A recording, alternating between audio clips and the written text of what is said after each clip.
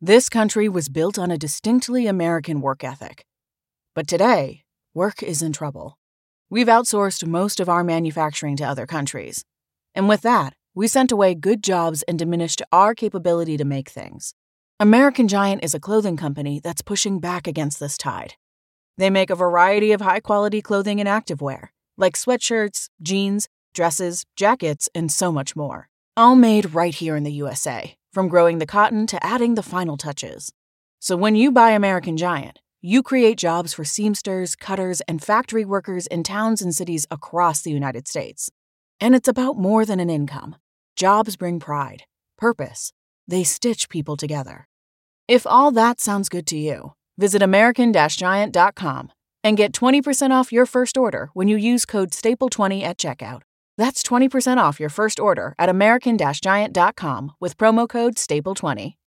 When you need mealtime inspiration, it's worth shopping Kroger, where you'll find over 30,000 mouth-watering choices that excite your inner foodie. And no matter what tasty choice you make, you'll enjoy our everyday low prices, plus extra ways to save, like digital coupons worth over $600 each week. You can also save up to $1 off per gallon at the pump with fuel points. More savings and more inspiring flavors make shopping Kroger worth it every time. Kroger, fresh for everyone. Fuel restrictions apply.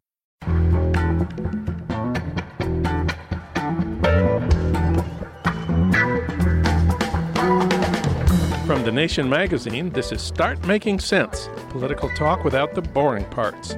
I'm John Wiener. Today we have lessons from the midterms about women who support Trump. Katha Pollitt has been thinking about that. Also, Frederick Douglass, the black abolitionist, he was the most famous black American of the 19th century. We'll speak about him with Eric Foner. He says Douglass's political ideas can help us in our struggles today. But first, George H.W. Bush died on Saturday. He was 94, elected president in 1988. The official funeral was Wednesday. For comment, we turn to Harold Meyerson. He's executive editor of the American Prospect and a regular contributor to the LA Times op-ed page. Harold, welcome back. Always good to be here, John. Well, Bush 41 has gotten extremely favorable obituaries. Almost everybody is saying he was a good president. They seem to be contrasting him to another Republican president. Yes, I think if we make a list of people who would benefit by comparison with Donald Trump, we wouldn't have time to go through it on this podcast or on the 20,000 subsequent podcasts. So to say it's a low bar to clear is an insult to low bars. Well, the standard approach is to start with the good things that Bush did and then mention that not everything was good. Here we'd like to do it the other way around. What would you say is the worst thing that George Bush 41 did as president? Well, a number of things. Certainly encouraging the wars in Central America, the consequences of which we experience this very day with migrant caravans out of Central America. Certainly his mode of getting elected, which was a scabrous way of playing the race card and the Willie Horton ad. And Bush always seemed to sort of divorce himself from that. That was mere politics, didn't count. The ends justify the means. But the means became really the heart and soul of the Republican Party. The Willie Horton ads, Michael Dukakis let this guy out, the revolving door of African-American, presumably criminals coming out of jail. This was already becoming a stock and trade of the modern Republican Party. It is now virtually the sum and substance of the modern Republican Party. But that was how Bush vilified Michael Dukakis, who, let us remember, actually led in the polls in 1988 going into Labor Day, and then came the vilification. Let me point to two other things that I think are the worst things he's done. First was nominating Clarence Thomas for the Supreme Court. Every time there's a Republican majority, we can thank George Bush for his contributions of the man who's probably the most right-wing of all Supreme Court justices today. And I would say the second worst thing that Bush did was his last act as president, which was pardoning many of the Iran-Contra crew in order to block investigation of his own role in breaking the law. That points the way for Donald Trump to follow the example of George H.W. Bush by pardoning the people who might testify against him. Could you review what this is about? Yes, in December of 92, after he had been defeated the previous month by Bill Clinton for re-election, just less than a month before he himself was to leave office, Bush gave full pardons to 6 former Reagan administration officials, former Defense Secretary Cap Weinberger, President Assistant Elliott Abrams, National Security Advisor Robert McFarlane, all of whom had been indicted and or convicted of criminal charges by the independent prosecutor, Lawrence Walsh, who'd been called in to be the independent prosecutor of the Iran-Contra scandal. I think we just need to remind people what the Iran-Contra scandal was about. Reagan, as president, had armed the Contras, right-wing army that was trying to overthrow the left-wing government of Nicaragua. And then Congress passed a law banning all American aid to the Contras. The Reagan people nevertheless continued to provide arms to the Contras with money they got from selling arms to the Iranians, who, by the way, had been holding Americans hostage. The news of this secret deal got out, and that's why the special prosecutor was appointed to prosecute the people who had broken the law prohibiting aid to the Contras. Right, and of course Reagan himself said he didn't know anything about it, and if, that might have stretched plausibility, but it was certainly characterologically plausible for Reagan. Not so for Bush. There were notes that Cap Weinberger had taken which mentioned that Bush was involved in this, that he'd been in meetings about this, and that Lawrence Walsh learned that Bush's private diary might have had some material on this as well. But by pardoning Weinberger, as well as the other people who had been convicted, Bush essentially got himself an out. So what Bush did here, just to summarize, Bush pardoned Weinberger, preventing a trial in which evidence of his own involvement in the scheme to break the law would have come out. And after that, the special prosecutor Lawrence Walsh declared, quote, the Iran-Contra cover-up, which has continued for more than 6 years, has now been completed, close quote, as a result of Bush pardoning the people who could have testified against him, revealing his own role in this. The parallels to Trump actually are a lot closer than a lot of people realize, I think. Sure. I mean, there's no question that Manafort and maybe Mr. Cohen and various other folks who are sort of twisting in the wind at the moment, like General Flynn, his brief, short-lived national security advisor, all these folks and more probably have material on Trump and the connections of his son and what he knew about Russian subversion of the election. And, the one way to get rid of this, well, there are a couple ways. I mean, he could fire Mueller and see what the consequences of that could be, probably impeachment by the incoming Democratic House, or he could pardon Manafort and some other folks and see if he can skate by on that. So I think it really is a pretty plausible parallel to what George H.W. did in the waning days of his presidency. I want to go back to the Gulf War, which is Bush's supporters and admirers consider one of his greatest accomplishments because he did not invade Iraq and try to overthrow Saddam. He said the United States would have to rule Iraq, and that would be a disaster. Of course, his son did exactly that, and it was a disaster.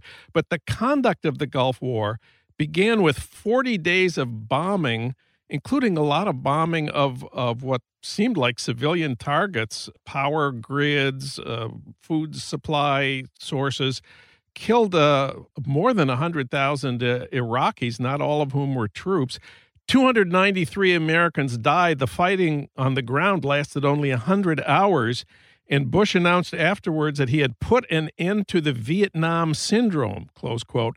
What exactly did that mean, and was it a good thing to put an end to the Vietnam syndrome? Well, the Vietnam syndrome was a term devised by Republicans in the decades between the end of the Vietnam War in American involvement in 1975 and the and the Gulf War, whereby the Democrats, and when Carter was president, the Democrats in the White House didn't think going to war to preserve the imperium was such a hot idea.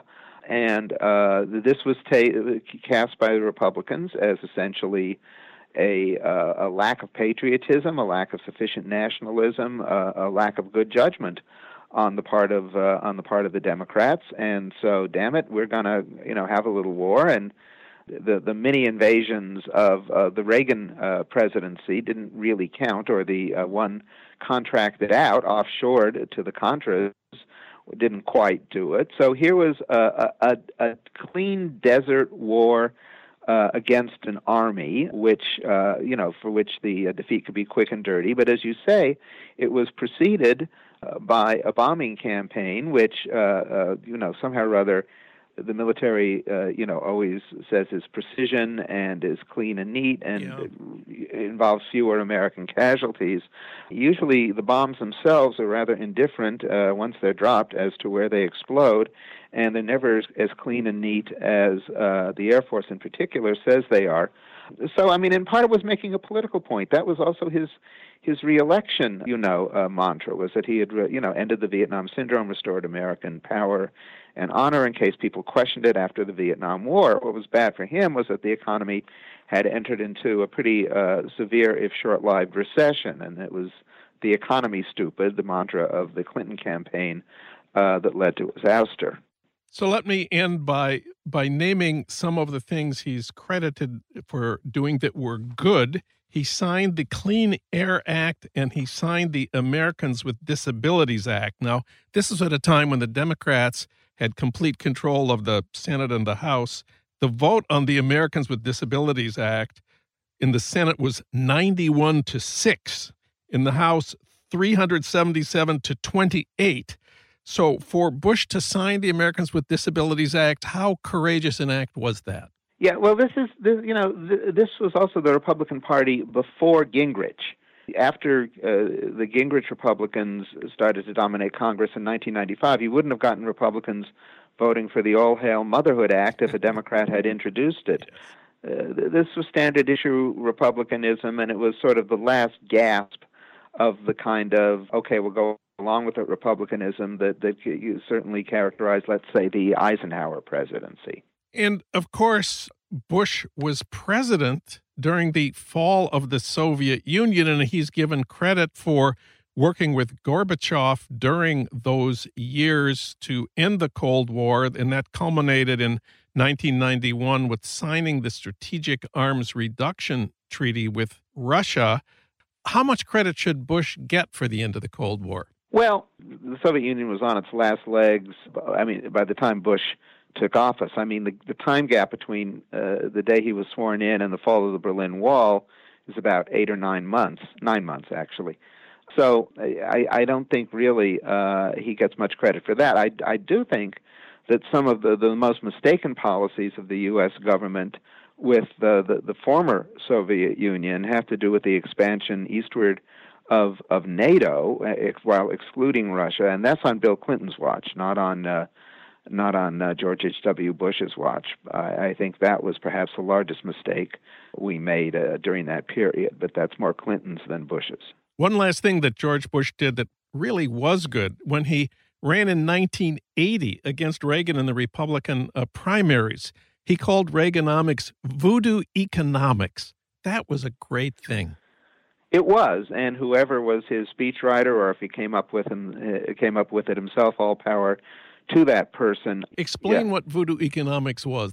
Reagan was advocating supply-side economics, that you could hugely cut taxes and you wouldn't run a deficit because the economy would become so massively productive that more taxes would flow in just as a result of that. That, of course, was proven false during the Reagan presidency and every subsequent Republican presidency, Bush's son's presidency, and the Trump presidency, and their tax cut of a year ago. You lower taxes on the rich, and the deficit simply grows, and there's no evidence that it really particularly boosts the economy. So voodoo indeed. Even though Bush told the truth about Reaganomics, he nevertheless got the Republican vice presidential nomination. How did that happen? Well, Reagan represented at that point a faction of the party, not the entire party. And Bush was, in some ways, at that point in 1980, the most plausible representative of, the last gasp of more old-line republicanism. Plus, Bush agreed to go along with whatever Reagan said. That's the precondition for being vice president. So it was both the last gasp and perhaps more accurately the surrender of old-line center-right republicanism when Bush agreed to accept Reagan's offer. Harold Meyerson, read him at prospect.org. Harold, thanks so much. Great to have you on the show. Great to be here, John. Take care.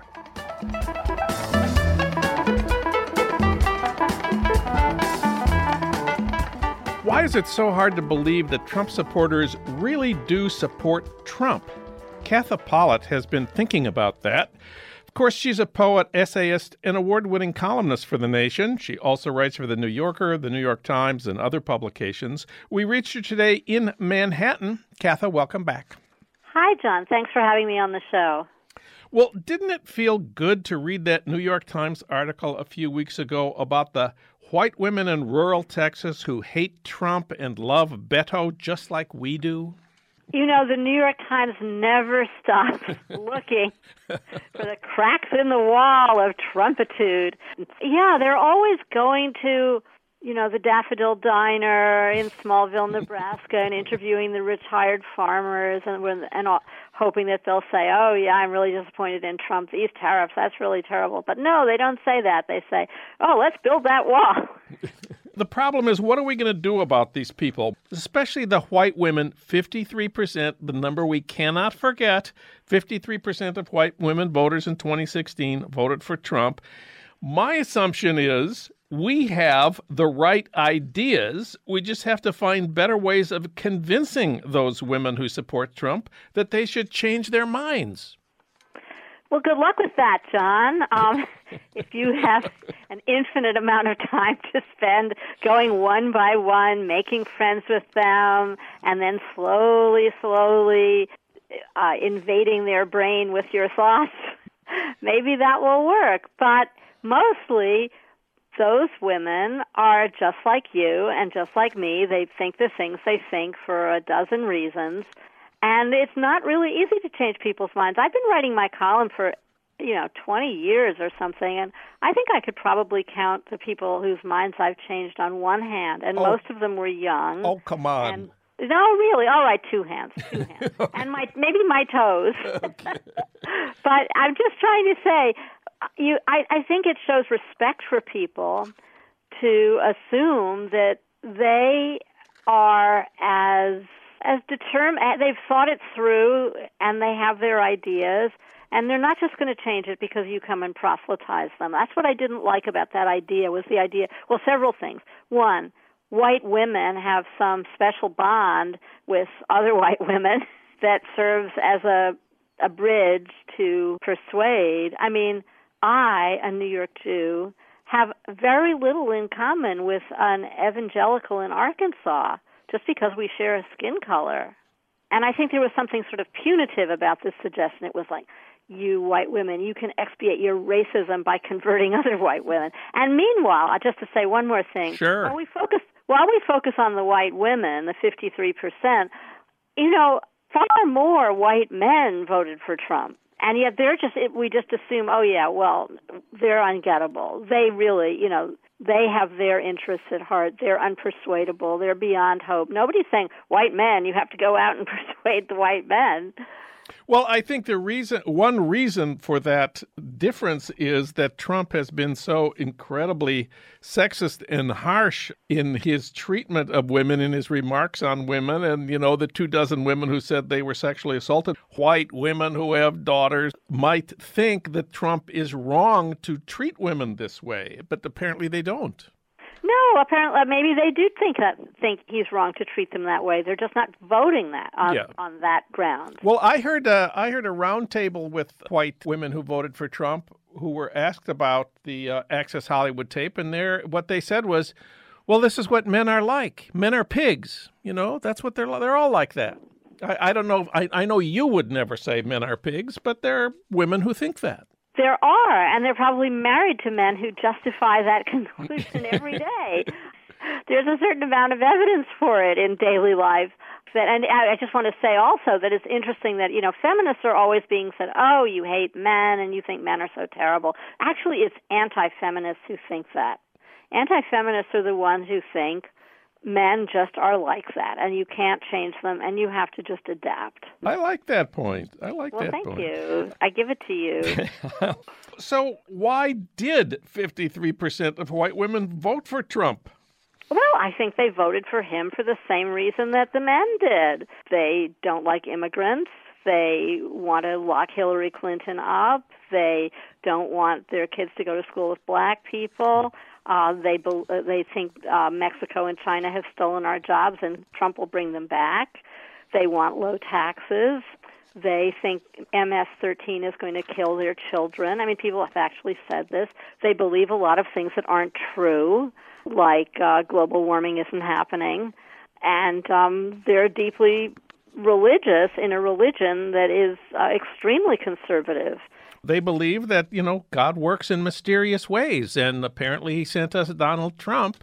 That's right. They do. I just want to mention, abortion. I think for a lot of them, abortion is an important issue. They wanted to get the courts to overturn Roe and outlaw abortion to the extent that that's possible. But it is amazing that they believe that Barack Obama, who love him or hate him, was polite. He was completely scandal-free. And they think he's the Antichrist. And yet the foul-mouthed, abusive, doing all kinds of criminal shenanigans with money Donald Trump is God's instrument. And then if you say God's instrument, they say, oh, yeah, like King David. King David, he did some terrible things, but he was God's instrument. Yeah, well, your argument here is really about where we should focus our energy and our political strategy. Where can we find more people to vote for progressive Democrats? And what's your answer to that? Well, I think that we see that answer in Georgia, for example, in the last election. Stacey Abrams and the New Georgia Project registered hundreds of thousands of new voters and brought them to the polls, and she probably won that election. Except for all the dirty tricks and voter suppression, disenfranchisement that Secretary of State running for governor Brian Kemp was able to, perform on his own behalf.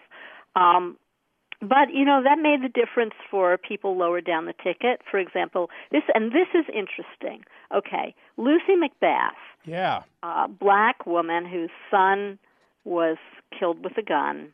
She runs for Congress from GA6, which is the district that John Ossoff, the white moderate golden boy, famously failed to win, despite an enormous amount of money being poured into that. Millions, $20 million. I think it was the most ever at that time. And she won, and I think that's because there was a new emphasis on bringing in people who had been left out and marginalized in the process. And I think we need to do more of that. And meanwhile, we can try to bring the Trumpies along, but I just don't think it's going to be very successful. And there are some people who voted for Trump who may be amenable. Gary Young, our colleague at The Nation, talked to some people in Ohio in the last election who voted for Trump. They did not really like Trump very much.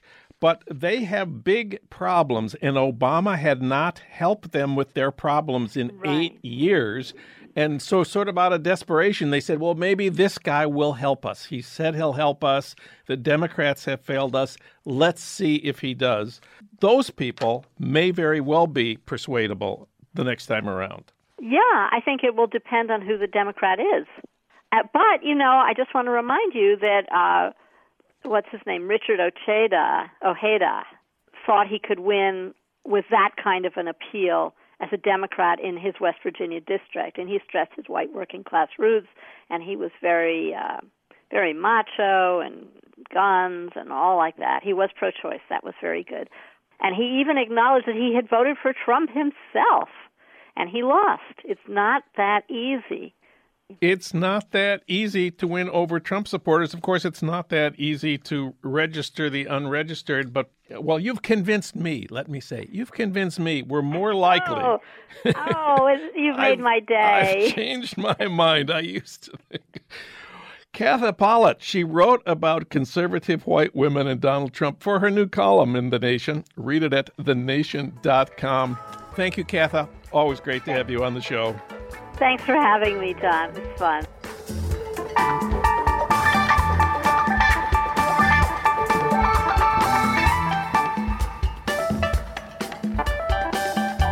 The 19th century black abolitionist Frederick Douglass is everywhere these days. If you Google his name, you get 33 million results.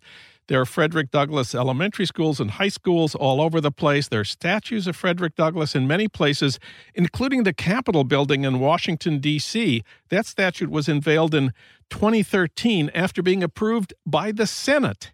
There's a Frederick Douglass Boulevard in Manhattan. It's 8th Avenue north of 110th Street in Harlem. And, of course, at that Black History Month event last year at the White House, Donald Trump said, quote, Frederick Douglass is an example of somebody who's done an amazing job and is getting recognized more and more. I notice, close quote. For more on that 19th century black abolitionist, we turn to Eric Foner. Of course, he's the award-winning historian of the Reconstruction era. He's written many books. Most recently, Gateway to Freedom, The Hidden History of the Underground Railroad. He also wrote The Fiery Trial, Abraham Lincoln and American Slavery. It won the Pulitzer Prize for History and the Bancroft Prize. He's on The Nation's editorial board. He writes for the New York Times, the London Review, and The Nation. We reach him today in Manhattan. Eric Foner, welcome back. Nice to talk to you, John. Well, there was a time when Frederick Douglass was not praised by the President of the United States as, quote, somebody who's done an amazing job. Not so long ago, only a tiny number of white people even knew who he was. Yes, that is certainly true. I think back to my high school history education in Long Beach, Long Island, and the textbook that we used didn't even mention Frederick Douglass. Of course, it didn't mention any black people, basically, but in the black community, Douglass was always known and admired and revered. Most of the people who wrote about him until mid-20th century were African-American writers of one kind or another. But, black history was ignored, and slavery was basically ignored, and the abolitionist movement was considered at that time a kind of group of fanatics who brought on a needless war. So Douglass was just sort of dismissed along with all the rest of them. The civil rights era, of course, led to a rediscovery of Douglass, but before then, starting in 1950, I will say, as a family thing, my uncle, Philip Foner, published 4 volumes of Douglass's great writings and speeches, editorials. He was a newspaper editor, Douglass, and really began to put Douglass on the map by doing that. So it's great that President Trump, who doesn't appear to know much about American history, has heard of Frederick Douglass. It's unclear whether he thinks he's still alive or not, but, you take what you can get. Well, let's talk about Frederick Douglass's political ideas. They changed over the years. If we start, in the early 1850s, when the big question for the abolitionist movement was how to abolish slavery, Douglass famously said, quote, I have no country, close quote. What did he mean? Douglass started out after, of course, he was born a slave. He escaped around age 20. He got to the North.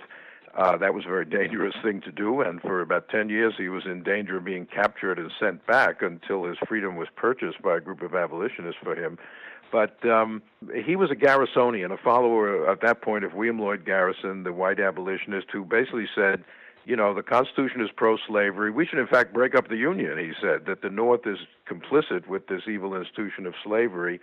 And Douglass followed him and said, I have no country means I am not recognized as an American in the country of my birth. And, of course, not long after that, the Supreme Court in Dred Scott ruled that no black person, free or slave, could be a citizen, and that sort of underscored Douglass's point. But by the 1850s, as your question sort of indicates, he was changing. He developed a different view of the Constitution. He saw it as opening the door to certain kinds of anti-slavery activity, particularly what actually happened in the 1850s, barring slavery from spreading into the West. He thought that abolitionists should take part in the political process rather than just rejecting it the way Garrison wanted them to. Yeah, he changed his mind, but, in the greatest crisis in American history, the coming of the Civil War, just about everybody changed their mind in some way. In fact, if you didn't, there was probably something wrong with you. Lincoln did the same thing, of course, changing his mind about how to deal with slavery a number of times during his career. And then the war came, and then the war was over. And what did Frederick Douglass think federal policy should be after the war towards the former slaves? I know he's been criticized for emphasizing what he called self-reliance rather than aggressive government action. Yes, Douglass believed in self-reliance. That is, that's a 19th century idea that people should rely on their own efforts to get ahead. After all, he was a perfect example of that. He was born a slave, and nobody helped him. A few people helped him escape, but it was through his own diligence and effort and self-education that he became a, great spokesman. But at the same time, he said, we should rely on ourselves, but it has to be a level playing field.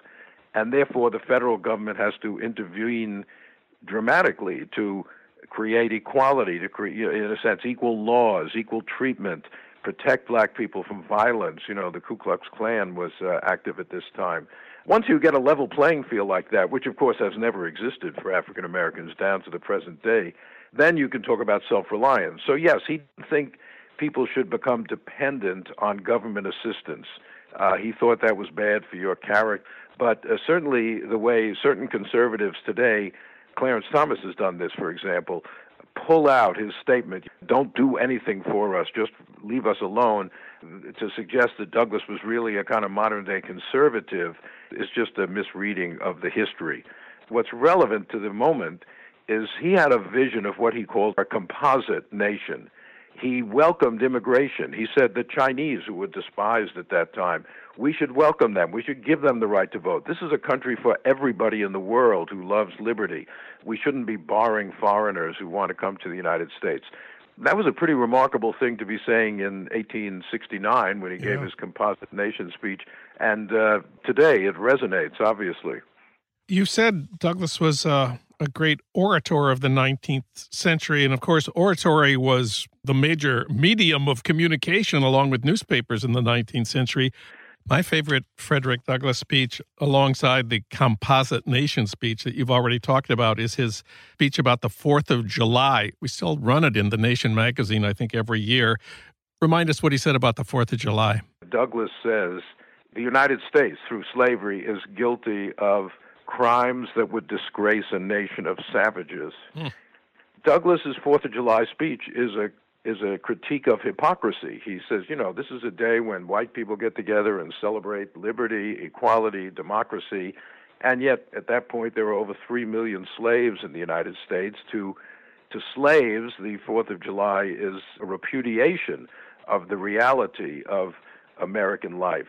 And yet, at the very end of the speech, he turns it around and says, actually the slaves are the truest Americans, because it's only the slaves who believe in universal liberty, which is what the revolution was supposed to be based on. White people have abandoned that, but it's the slaves who are carrying on the tradition of the American Revolution through their desire for freedom. So it's a brilliantly constructed and powerful speech, and yes, it ought to be read over and over again.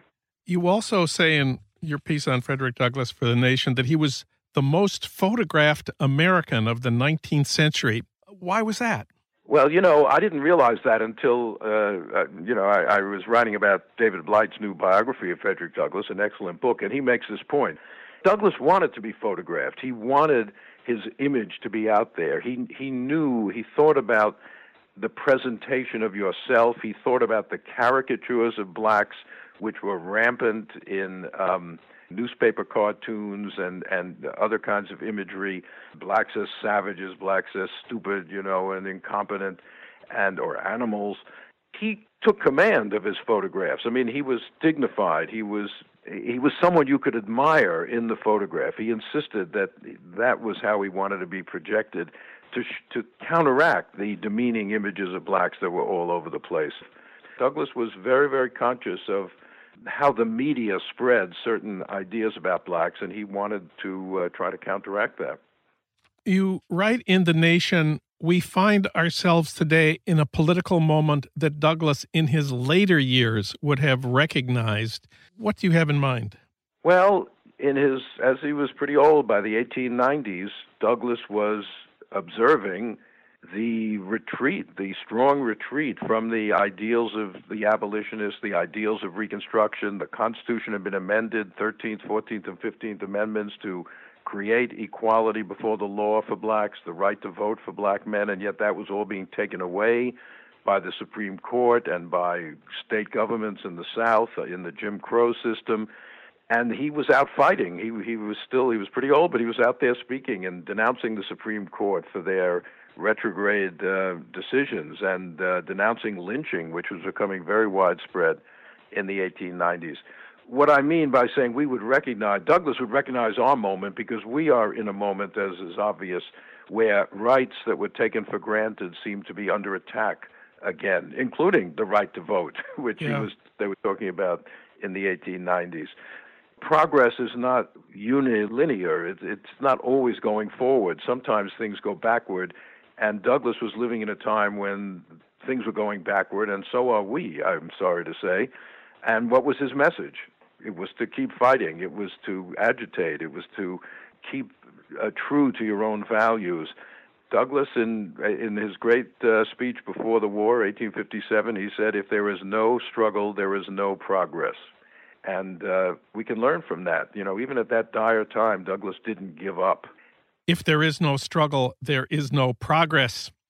Eric Foner wrote about Frederick Douglass for the fall books issue of The Nation. Read it at thenation.com. Thank you, Eric. It's always great to have you on the show. Thank you very much, John.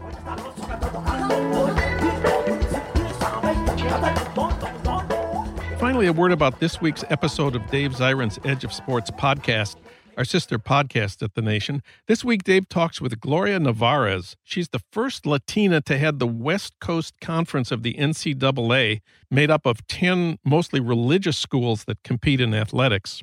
Also, the NFL's hypocrisy about violence against women. That's this week on the Edge of Sports podcast, where sports and politics collide. New episodes every Tuesday at thenation.com.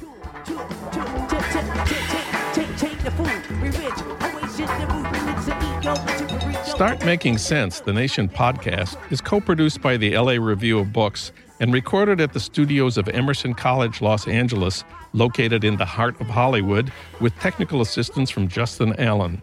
Our recording engineer is William Broughton. Alan Minsky is our senior producer. Frank Reynolds is our executive producer. Annie Shields is The Nation's engagement editor. Katrina Vanden Heuvel is editor and publisher of The Nation. Our theme music is from Barcelona Afrobeat, licensed by Creative Commons. Find out more about Start Making Sense at thenation.com and subscribe to Start Making Sense wherever you get your podcasts, at iTunes, Stitcher, Spotify, and now at Google Play. I'm John Wiener. Tune in to Start Making Sense next week for more political talk without the boring parts.